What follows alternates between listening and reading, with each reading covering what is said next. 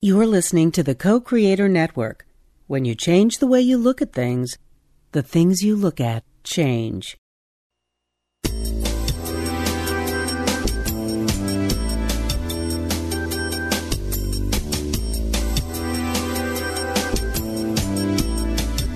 Good afternoon. Welcome to Why Shamanism Now, a practical path to authenticity with your host, Christina Pratt, Director of the Last Mask Center for Shamanic Healing. She's talking about how shamanic skills can bring us to physical, emotional, mental, and spiritual well-being, especially when nothing else can. Now, here's your host, Christina Pratt. Welcome, everyone, to Why Shamanism Now. This is your host, Christina Pratt, and I'd like to begin here today by calling in the helping spirits to be with us. So I call out first to your ancestors and to mine. I call out to those human beings who lived well and who died well, and through their efforts in life bring all that is good and true and beautiful to us through these ancestral lines.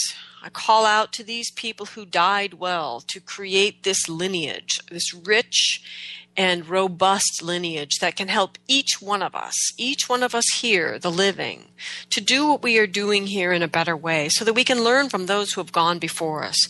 We can understand why it is best to not do whatever that thing is that human beings do in that way. And instead to use our time here to innovate, to understand, to create, to discover how to do things differently, to do things in a way that really will be good for all living things.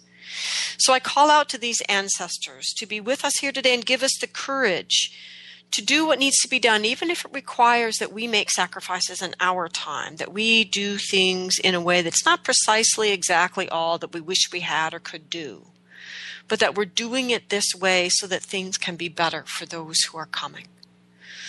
So I call out to these ancestors to be with us here today to help us to do what is needed so there is a world here that is rich and robust and beautiful for the next 7 generations. And so that those people who are here 7 generations from now are thinking about the 7 generations to come after them. May we change the values of those who are living, so that we live for the whole system of life. And so with these human ancestors gathered around, I call out beyond that circle of humans to those non-human ancestors, to those aspects of life that are part of the dreaming and dreamt of humans themselves. I call out to those ancestors who live here with us in all these many forms, and I give great gratitude to your diversity. And I ask you to help us to see how to be here in form in a good way with each other, to embrace the diversity of the humans around, that we might learn and become those people that can bring our medicine to bear in the world in our lifetime. So with this amazing help from these ancestors all around us, I give great, great gratitude and turn our awareness now from wherever our consciousness is, drawing it down into our head, and from our head into our heart, and from our heart down into our belly, and from our belly let us reach down to the earth, the physical being, the planet, the home, the place of all that we love. And we give thanks to the earth. We give thanks for this place, for this journey that we each walk. We give thanks for the great beauty around us. We give thanks for the challenges that grow us into the men and the women that we came here to be. We give great, great gratitude to the earth and her dreaming and the generosity in that dream that allows us to change ourselves, to change our actions and our thoughts, our words, allows us to change as long as we are breathing. We give great gratitude to the earth and the generosity of her dreaming, to the beauty, and we take a moment and just give awe for the wonder and the miracle of life. And with that awe filling our hearts and our gratitude pouring out, we move our energy down through all the layers of the earth, giving thanks as we go, until we reach the very center of the earth, to this place in the center of the earth that is dark, still, silent, that is about that energy before it becomes all the many things that it is here abundant on the face of the earth. We go to the center of the earth to go to the energy before that energy that restores and rejuvenates and replenishes all things. We connect into this energy, dark and still and quiet and cool, When we call out to this energy to draw it up through all the layers of the earth and into our bodies and into our day, into these proceedings. We draw these energies up through all the layers of the earth. We draw them into ourselves to be replenished, to be nourished, to be restored and brought once again to the task at hand, the living of our own soul's purpose. And so we draw on this earth energy and ground ourselves. Choose to be grounded in this day, sending our energy all the way down to the center of the earth and connecting our center to the earth's center and choosing to move through life in that way so that we can know where we stand and what we stand for. And then we can build a place that we can call home. A home that is not necessarily tied to a specific location or family, but a sense of home that goes with us, a sense of home that inspires home in others, a sense of home that perhaps even gives shelter to those who have not yet found home for themselves. We ask the energy of the earth to help us to understand not only home, but a sense of connection and belonging, and to help us to do this thing called living here together in a way that we are open not only to those that are like us, who are comfortable with us, and we are comfortable with them, but open to those who seem different than we are, that what we might be provoked and inspired and irritated into becoming the men and women we have really come here to be. And so we call out to the energy of the earth to help us to really understand connection within ourselves, with others, with the environment, with the invisible world, with all things. And through that, we understand connection and interconnection and ultimately the oneness of all things. And may we take our right relationship with ourselves from that oneness, from that deep resonating truth, not from all the false stories that we carry. May we take our right relationship with ourselves from that oneness. And let us draw the energy up now, the energy of the earth up all the way from our bellies to our hearts and our hearts to our minds, and continue this connection that we are drawing between heaven and earth. And we send our energy up, out through the beautiful sky, whatever it holds for you, day or night, weather or no weather. And we draw our energy up and out through the atmosphere and out into the cosmos, out through all the heavenly bodies and the great mysteries of our universe, all the way to the highest power of the universe. And by whatever name you know that energy, just name it, know it in you and you in it. And we draw this energy down, drawing down into ourselves, into our proceedings, into this day. We draw down the energy of blessing, the inherent essence energy of blessing. We draw it into ourselves and offer it. We draw down the energy of protection, the energy of commitment and devotion and generosity. We draw these energies into ourselves and into our day.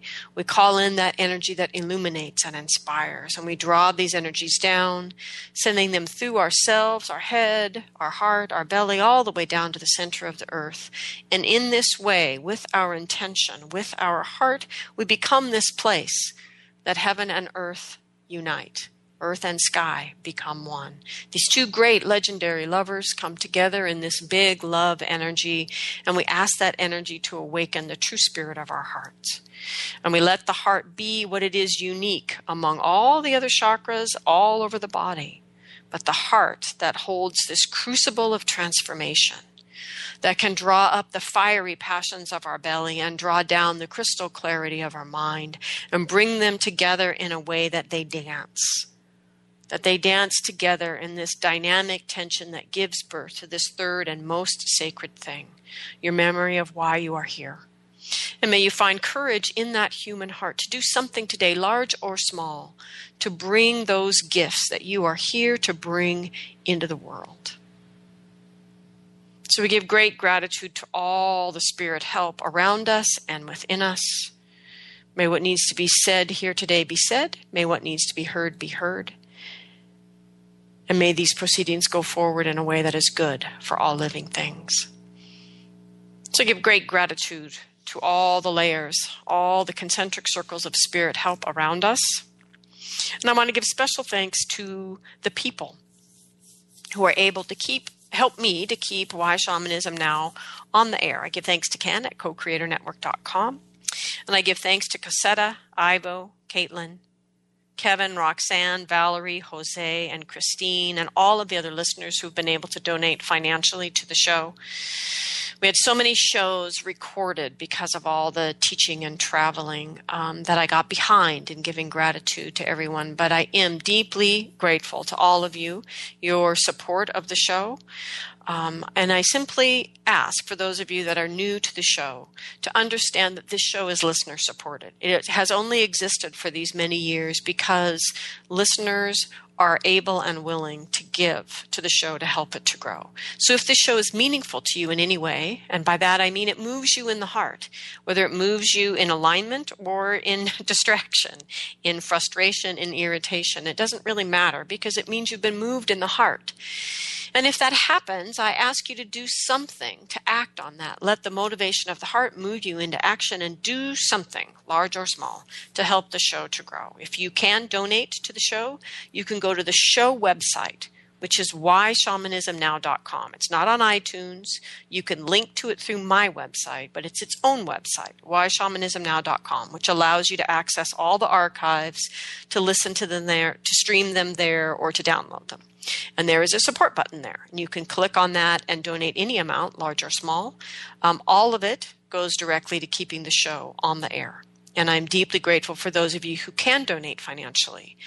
And the listeners who cannot are also deeply grateful to you. I get emails all the time from people asking me to thank you for keeping these shows out there so that they have access to them. And I ask only that you use them, that you all use these shows to change the conditions of your life so that your life becomes an abundant and joyful expression of life on earth. So do something with the show, large or small. Share it in your journey circles. Begin to engage with the teachings. Send me questions as you engage with the teachings about what happens. A last series that we did, there were challenges. There were many challenges offered. Do a challenge. Do a 30-day challenge. See what can change in your life. The whole point of the show is the practical application of shamanic skills, shamanic ideas, shamanic life in a contemporary world. And I ask you to use it, do it, share it. Do something to help the show to grow. And for that, I am deeply, deeply grateful.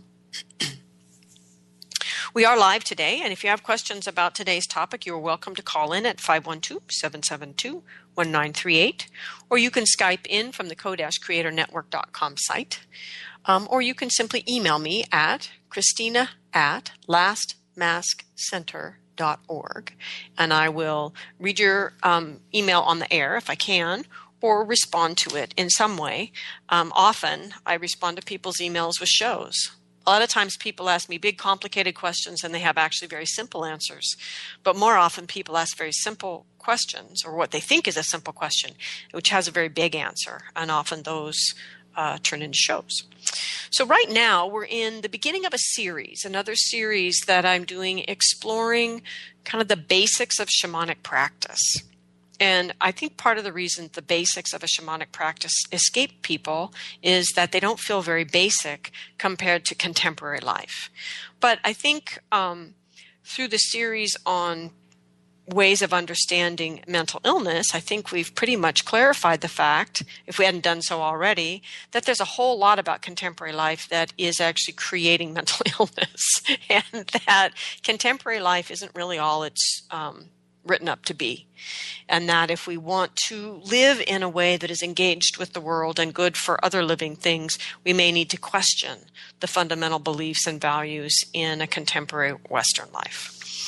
So, as I said, this week is part 2 in a series on the basics of creating a shamanic practice. So this series is for those who are or who are considering living their lives as an expression of their shamanic experience, shamanic teachings, relationships with the invisible world, and relationships with the non-human world around them. And so last week we talked about building a foundation for shamanic practice. And that, as with any foundation, regardless of its shape, it needs cornerstones. And this is an idea that Spirit shows me again and again while I'm doing soul retrieval work for others. And in that context, they're showing me that often soul loss undermines a person's natural ability to grow essentially a firm foundation that their engaged life is going to stand on, and that the loss of a soul part can often keep an entire cornerstone or some aspect of the foundation from developing until the part comes back. So with that, though, is the understanding then that our healing and our soul retrieval and integration may need to be followed by tending to our foundation and the quality of our cornerstones. And so my point last week was that a shamanic practice needs to be built on a firm foundation with good, solid cornerstones. And so many of you who are forging ahead in your shamanic practice may need to double back and actually explore your foundation. And so one cornerstone of your foundation is the physical cornerstone, which is about our practices and how we live our life, and understanding that how we live our life is actually made up of the choices that we're making, not how we think we're living our life, but the choices that are leading to the actions and the beliefs that are behind all of that. That's our practice. That is what we are doing. So the physical cornerstone is about a need for balance at the very foundation of our physical life. So it's about this dynamic of sturdiness and flexibility in this physical cornerstone, and how that is really maintained by the health of our energy body.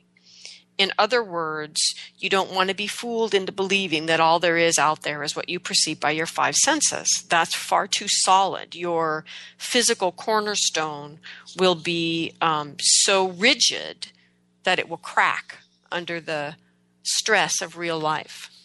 You don't want that cornerstone to be too rigid. At the same time, you don't want your physical cornerstone to crumble to dust just because you have no mastery of day-to-day life in the physical world. You know, regardless of what time we're born into and where we're born into, there is choice inherent in that. And we need to master day-to-day life if we're going to then move on to higher things. And so the physical cornerstone is about how a healthy and agile energy body is the go-between between the cold, hard facts of life and becoming too rigid, and then the fact that the real energy is always behind what's apparent, and the whole mystery and unknown in that. And so we need the energy body then helps us to navigate between those two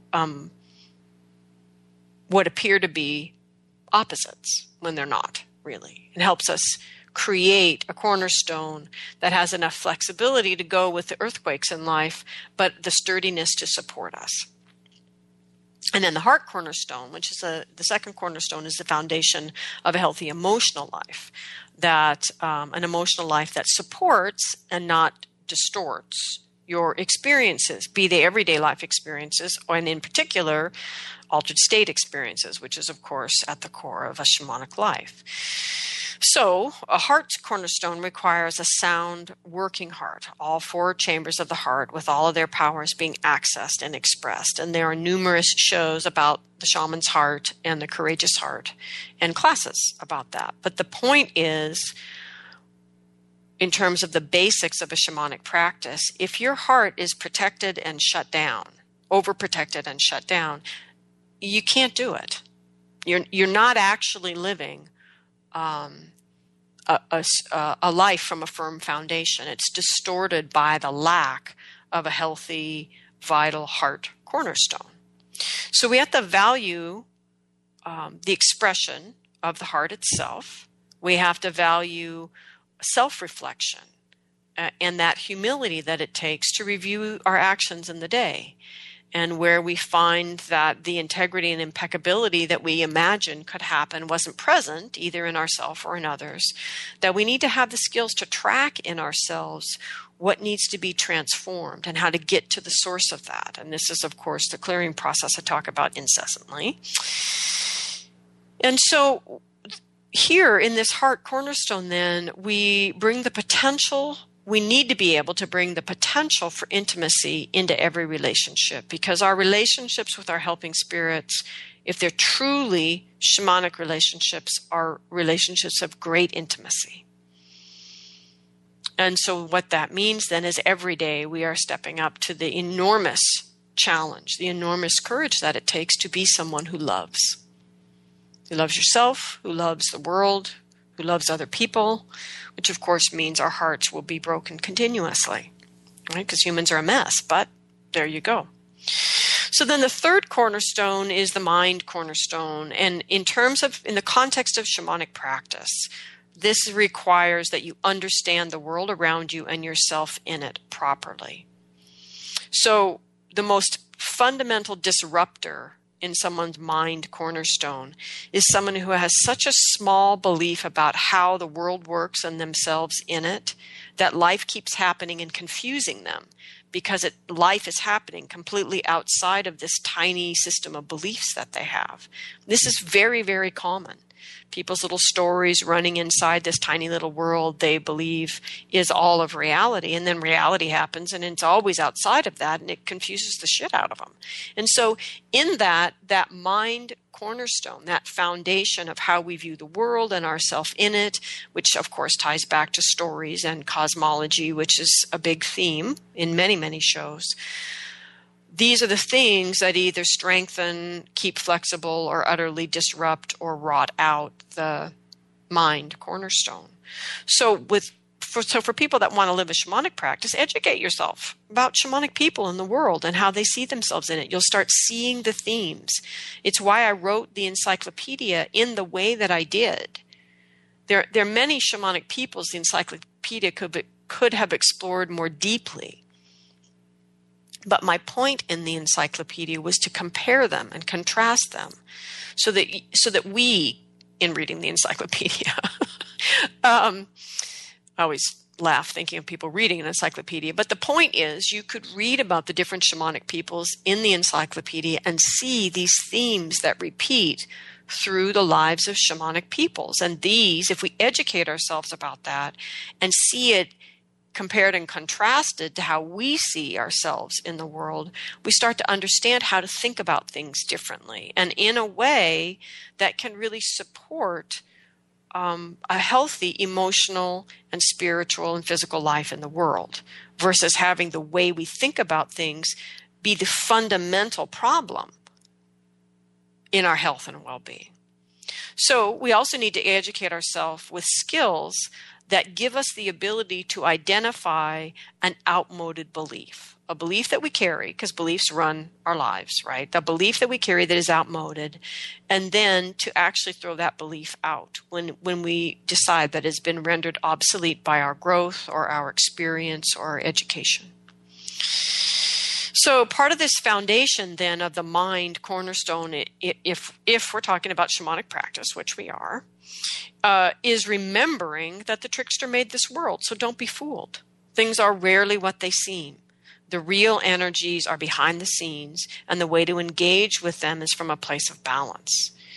And so these ideas people have about being able to control, if I can't control it, I can deny it. If I can't solve it that way, I'm just going to cut and run. I mean, this is not how to function in the world. That we can't just say, well, I'm afraid of the unknown. You're in relationship with the unknown if you're alive. And this is what Trickster helps us do, is to be in relationship with forces that are utterly out of our control, to be caught in the chaos and find how to ride that wave. And so this is all an aspect of a healthy mind cornerstone in the foundation of our life.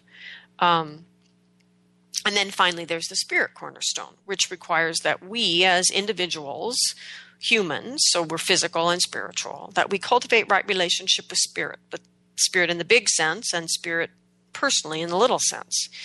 And this requires first that we understand spirit differently. For most of us, we need to go beyond the current religious contexts and definitions and arguments about who's right that we have been handed down.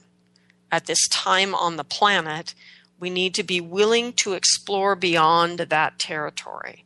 And I'm not saying that territory is wrong or it should be thrown out, baby and bathwater. I'm just saying, as a shamanic practitioner, if you want a really good cornerstone, spiritual cornerstone that is a foundation of your life, you need to understand that any system worth believing in can tolerate your questions.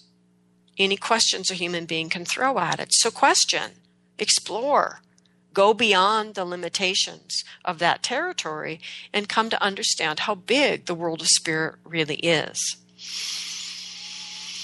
And since we're talking about shamanic practice, this will require the basic foundation for a shamanic practice requires that you are willing to walk the very, very lonely path, the willingness to become one, as in singular, so that you can experience the highest power, as shamanic people understand it, that is utterly unnameable. And that we can only know it through our experience of it. And that experience is an experience of oneness with it. And that when we begin to tap this energy, which we can do through our shamanic practice, we begin to understand and strengthen the spirit cornerstone that is the foundation of our life. And all of these things, which was last week's show, these are basics. These are the basic foundations needed to support a shamanic practice. So shamanic practice, in the context of this series, is about choosing to live a spiritually engaged life as an ordinary life, to normalize your journeying, to normalize your work at your altar, to be able to share it and speak about it as if it's obvious. Why wouldn't people be doing this? And to normalize offerings, for example. So when you go out to have a drink with friends and celebrate life, that you dip your fingers in your drink and you flick the first drop off to the spirits of the land, maybe the next drop to your ancestors, and maybe a third drop to whatever helping spirit you think really showed up for you in that day. And that you do this publicly and openly. And you look at your friends as if they're fools for not doing it with you. This is normalizing your shamanic practice.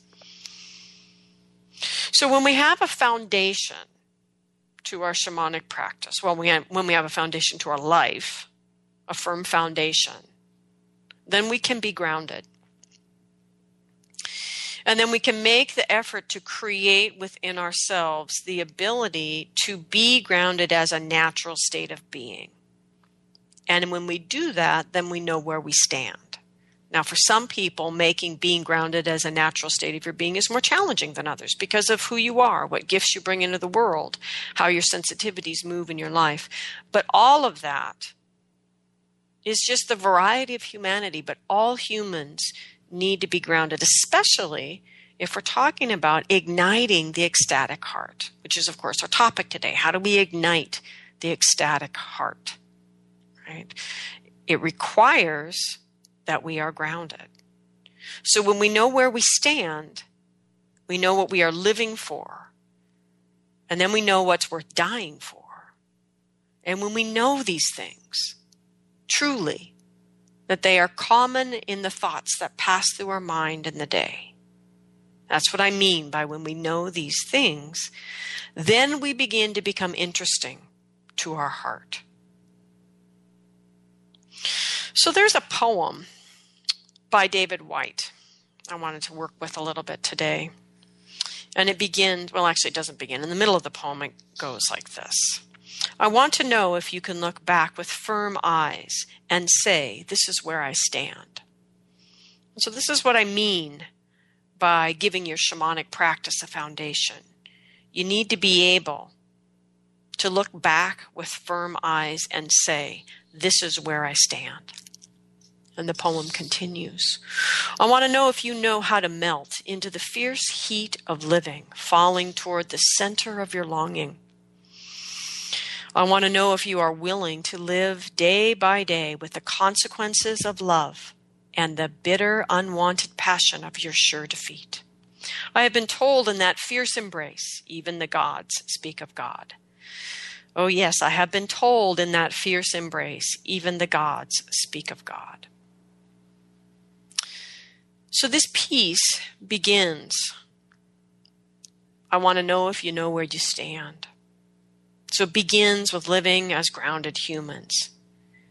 But if it is only that, if we're only becoming grounded and knowing where we stand, then we become positional and righteous. We become fundamentalists about our beliefs and our way. And anyone can become a fundamentalist. So fundamentalism is not the path of heart. I don't care how fiery and passionate those arguments are. If they are fundamental arguments, they are simply too rigid. The heart is much too wild for the relentless sameness of fundamental living. I want to know if you can look back with firm eyes and say, this is where I stand. I want to know if you know how to melt into the fierce heat of living, falling toward the center of your longing. If we melt without foundation, our power will be used by others without our intention. If we allow ourselves to be swayed by the fire of charismatic leaders, or the passionate call to be light workers and battle the forces of darkness, we will be used. And more importantly, our heart will be used. Our beautiful human heart, wired for ecstasy, carrying our heart's memory, will be used. Will be used for other visions, other dreams, other stories, other than your own. And in that use, there is betrayal. There is you betraying your heart. All that is the best of us will be used, and we will be the ones who betray our own hearts. So if we melt without foundation, if we do not take the time to create foundation and groundedness in our lives, and we melt in our desire to be in that state of ecstasy, we will be used because we have not grounded ourselves and waited to feel our own fire, waited to feel our own passion and our own charisma. Every single human has charisma when they are on fire with their own passion for their own soul's purpose. I have watched people talking to me about things that mean nothing to me, but they mean something to that person. To that person, it is why they are alive. And as they talk about this thing, they are so sexy, so charismatic, so compelling, because they speak from their own passion, not obsession, but passion for their own fire, that which burns in the center of their own longing. Everyone is sexy there. We cannot be afraid of that fierce heat of living. We cannot be afraid of the consequences of love, or we will bore our own hearts to death. So how do you ignite the ecstatic heart? That heart that knows the consequences of love only too well and loves nonetheless. How do you ignite that ecstatic heart? You choose to live in its truth every day. Not the small t truth of your stories of your life and why you can't do this and can't do that and whether you're worthy of love and blah, blah, blah. Not the small t stories of your life, but the big T truth of your ecstatic heart. Do you even know you have an ecstatic heart? You wondering what I mean by that? I know you have an ecstatic heart. And I know this because you are human. It's a given. You are wired in your nervous system for ecstasies from birth. Your capacity for alternate states is your nature.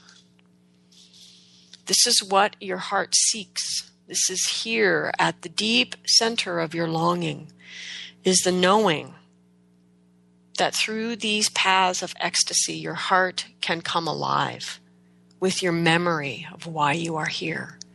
So if you never allow ecstasy, if you never allow your heart's ecstasy, it's hard to know. It's hard to bring that memory to the surface.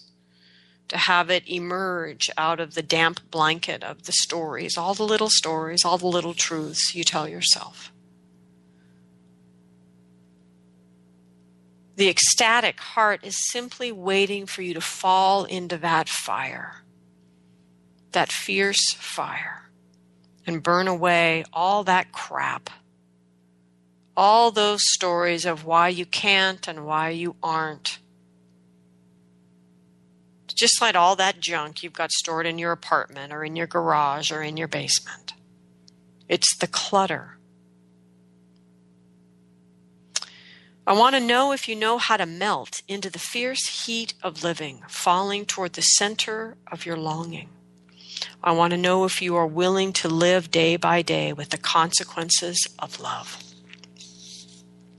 That's your ecstatic heart trying to talk to you. So I know you have an ecstatic heart because you're human. At least I assume it's humans that are listening to this podcast. So why wouldn't you know that you have an ecstatic heart? Because without grounding and foundation, the heart can get hijacked. And this is critically important to understand if you are entering into shamanic practice, because shamanic practice moves you out of the everyday supposed safety of operation here in the physical world and the middle world, and it moves you out into alternate states where your capacity to interpret those altered states is essential. And if your heart is hijacked, your capacity to interpret those altered states accurately is kaput. So why wouldn't you know that you have an ecstatic heart? Because without your grounding and a good solid foundation, your heart can get hijacked. Now, there's a lot of practitioners that argue with me that if the heart is hijacked, it's not really the heart. And that's not my experience. Not in my own life, but it's not my experience with people. That the heart is designed to be on fire. The heart is wild. The heart wants ecstatic states. The heart wants to fall in love. The heart wants to fall in love with your life. It wants to fall in love with why you are here. It wants to know the longing of your soul and the expression of what your soul has come into this body to do. Why have you chosen to be a human? Why do you need a human heart and all that it is designed to do? The great power of love that it can move into the world. Why? It is so exciting to the heart.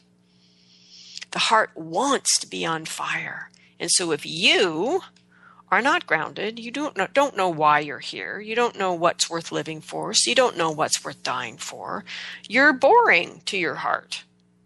And if you're boring to your heart's going to wander off and look for a better story, a better dream, a better vision.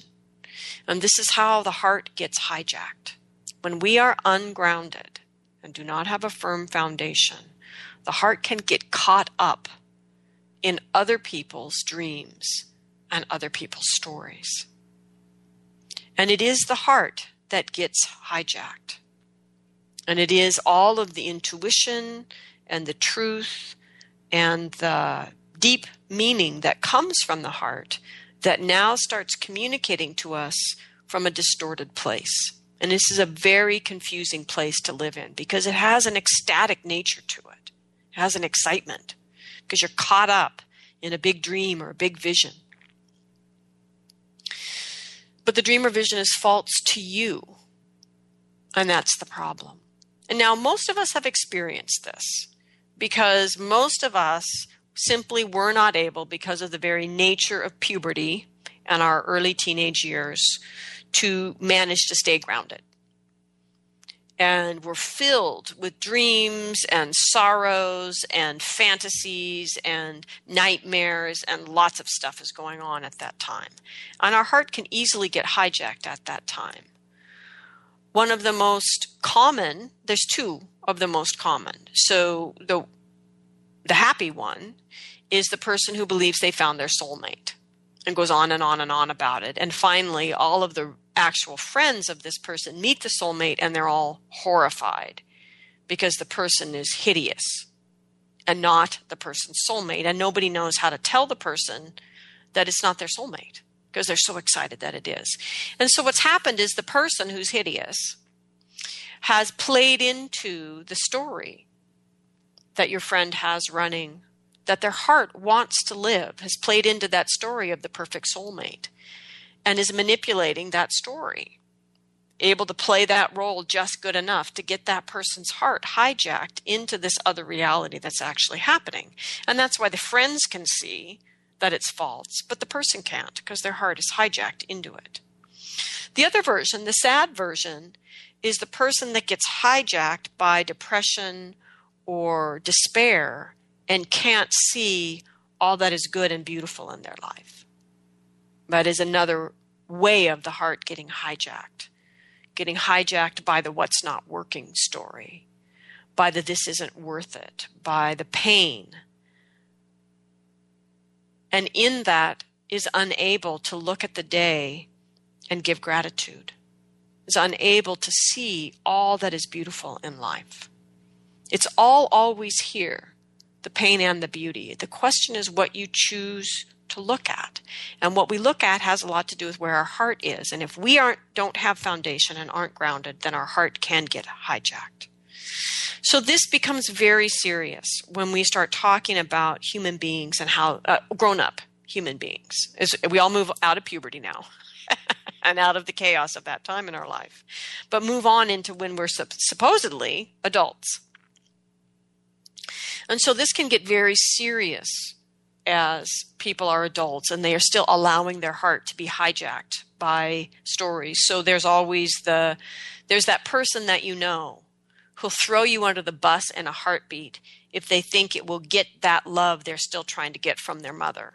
And that inability in their adult life to recognize their mother is simply who she is. She has her strengths, she has her limitations, and it is the job of an adult child to see their parents for who they are in a balanced way and move on with their lives. So that's one example. Another example is the kind of adult who has a story running, projecting the story onto others, and then blaming other people for what they are supposedly doing, which the person is actually doing themselves, and damaging a whole bunch of adult relationships through this behavior without tracking reality here, without seeing that all the people they loved are being damaged by their behavior, that they're the common denominator. So that's what I call looking at your wake. I'm recognizing, wait a minute, I am the disruptor here in this field. Everyone I love is hurt by me right now. Perhaps I am the problem. Perhaps I am not seeing things correctly. So these are ways that we can allow our heart to be hijacked. In other words, you can hijack your own heart by leaving your heart prey to all of these unresolved stories of your childhood and allowing that to drive your adult behavior. Now, your heart can also be hijacked by the stories and dreams of others. And this, of course, can be really tricky in long-term intimate relationships, as our dreams are woven in with the dream of our partner, and both people need to really track whether or not it's truly their dream or whether they have now been hijacked by the other person's dream. It's very tricky in long-term relationships. And if we are not grounded and do not have a solid foundation in our life, we can't figure it out without help. Thus, the importance of those practices. So the important thing here is ultimately the fact that allowing your heart to be hijacked, whether you're hijacking it with your little bullshit stories or you're allowing it to be hijacked by others, it is a deep betrayal of the internal trust between you and your heart. This is very, very important to understand if you're starting to engage in altered states, which you're doing if you're a shamanic practitioner. Because now you've got even more versions of reality to misinterpret and allow your heart to get hijacked by. So first, Each one of us has to personally choose to be grounded as a value for how we live life. And then, once we choose to be grounded and we are aligned with a firm foundation and where we stand in life, and we stand somewhere that is good, moral, and ethical, then we can align our hearts with that and feel the alignment of our hearts. When we can do that, then we can melt. Then we can begin to melt toward the center of our own longing. And the soul's longing for expression is why it is here. And so this whole relationship to what is my soul's purpose, why am I here, what are my gifts, this all has to do with exactly what I'm talking about today, with igniting your ecstatic heart. From that grounded place can come the melting towards the center of your longing, because it is that longing, that soul's longing, that we want to express, because it's why we are here. So this truth then of why we are here, this melting, turning to the center of your longing, this soul's longing for why it's here, all of this is the truth that ignites the ecstatic heart. This is the capital T truth, why your soul is here.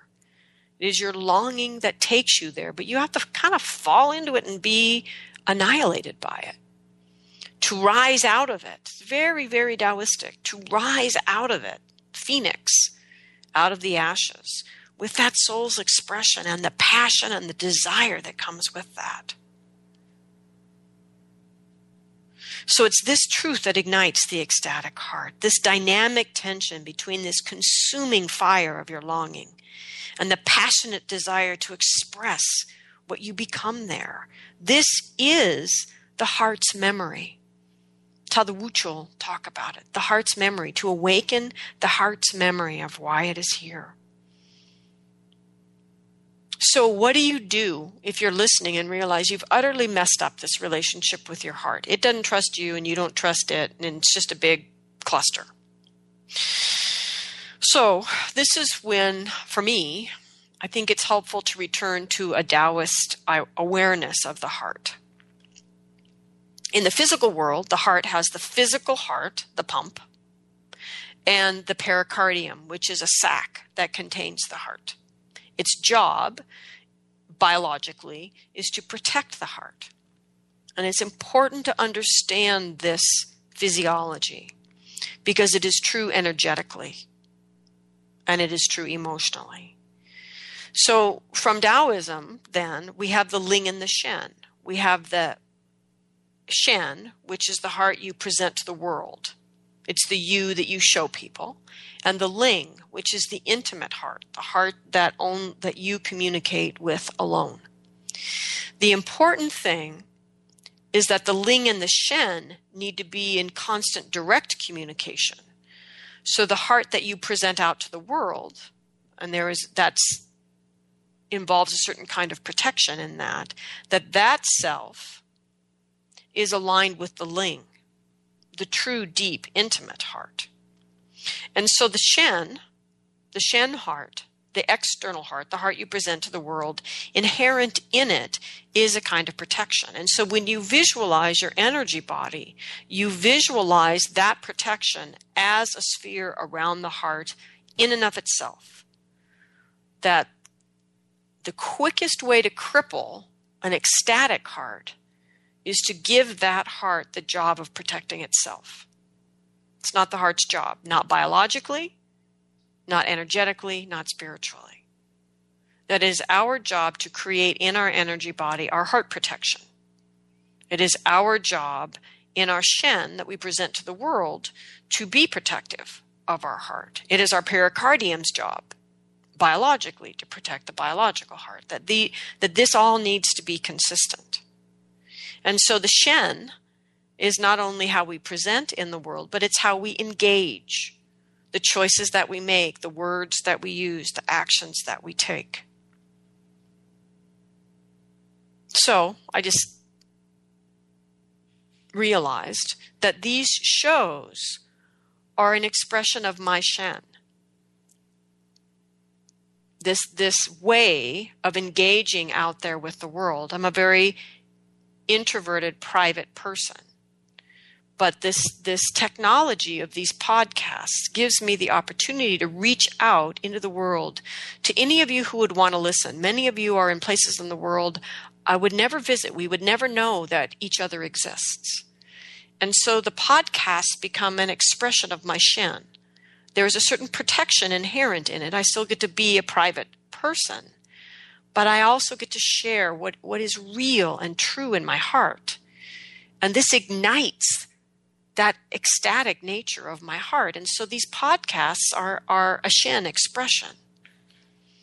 Now, the challenge with the podcasts has been to keep them aligned with the Ling, meaning that I don't make decisions that begin to affect the content of the shows. Or initially there was a challenge with the shows with a different producer where there was this huge financial burden around advertising that was crashing me financially and was going to corrupt the Ling, that the shows truly are about what matters to my heart intimately. That in many ways these shows are grossly exposing of me because it's sharing in the world what matters intimately in my heart. But the beauty of the choice now to be with co-creator, which is affordable, and to do the show as a show that is donation-based, that listeners are supporting, is it puts me in a position where the content is not influenced by outside forces. And so I can stay in good relationship with the Ling, with the truth of my heart. And if the truth of my heart started creating podcasts nobody wanted to listen to, there'd be no donations and the show would go away. And so it's about that exchange, but the podcasts are an interesting example of the dynamic of the relationship between the Ling and the Shen. And the best shows, well, at least I think the best shows are the shows where you can actually hear the Ling and the Shen in communication being expressed in the Shen of the show. Those are the best shows when the heart is on fire and what's being said is not expected, that the spirit is moving through. Those are the best shows. This is a really great example, actually, of Ling and Shen. So the important thing then about the Ling and your relationship with your Ling is the question, does your Ling trust you? Do you trust it? That's the big piece. And if there is no trust there, at that intimate place in your own heart, then you can't access your heart memory. And so what's important about a basic shamanic practice is that your helping spirits, through relationship with them in altered states, can teach you about intimacy, so that you can come into intimate relationship with the Ling spirit of your heart and fix that relationship. So when you've restored the relationship between Ling and Shen of your own heart, between you and the Ling, you and the Shen, and then the Ling and the Shen themselves, then your heart cannot be hijacked. And that was the whole point of that whole conversation, is how do you get to a place where your heart cannot be hijacked? Because if your heart can be hijacked, the ecstatic nature of your heart will be used, and it will be used to create things. When you look back at your life at the end, you're dead now, looking back at your life, you will regret the use of your heart in that way. And so it's really, really critically important that we live in a way that our heart cannot be hijacked. And this requires cultivating the quality of relationship with your own ecstatic heart that is trust-based, that you trust the Ling trusts you, you trust your Shen trusts you, and your Shen trust each other. And in that process, you need to understand that a lot of healing processes need to be taken out of the silence of the journey, and they need to be spoken. Your heart needs to hear you using the words that show it you are doing life differently. And your heart needs to feel you, your actions aligning with those words in your actions. And ultimately, your heart needs to feel your emotions, your healthy emotions, coming into alignment with the words and the deeds.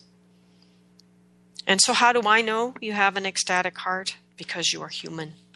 You are wired in your nervous system for ecstasies from birth, and your capacity for alternate states is your very nature.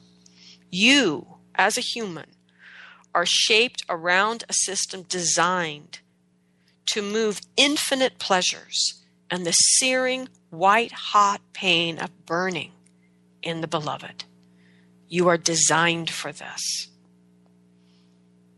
You are designed to feel the failures in life, the despair, the pain, the remorse, the agony that open us up to the greater intimacy with ourselves, the self that is locked behind those painful doors. And the challenge here in contemporary life is that most humans will feel this system that is designed for infinite pleasure and searing, white-hot burning of surrender. Most will fill that system with the sludge of their own suffering, the moldering old stories, and the rot of selves long since having outlived their usefulness.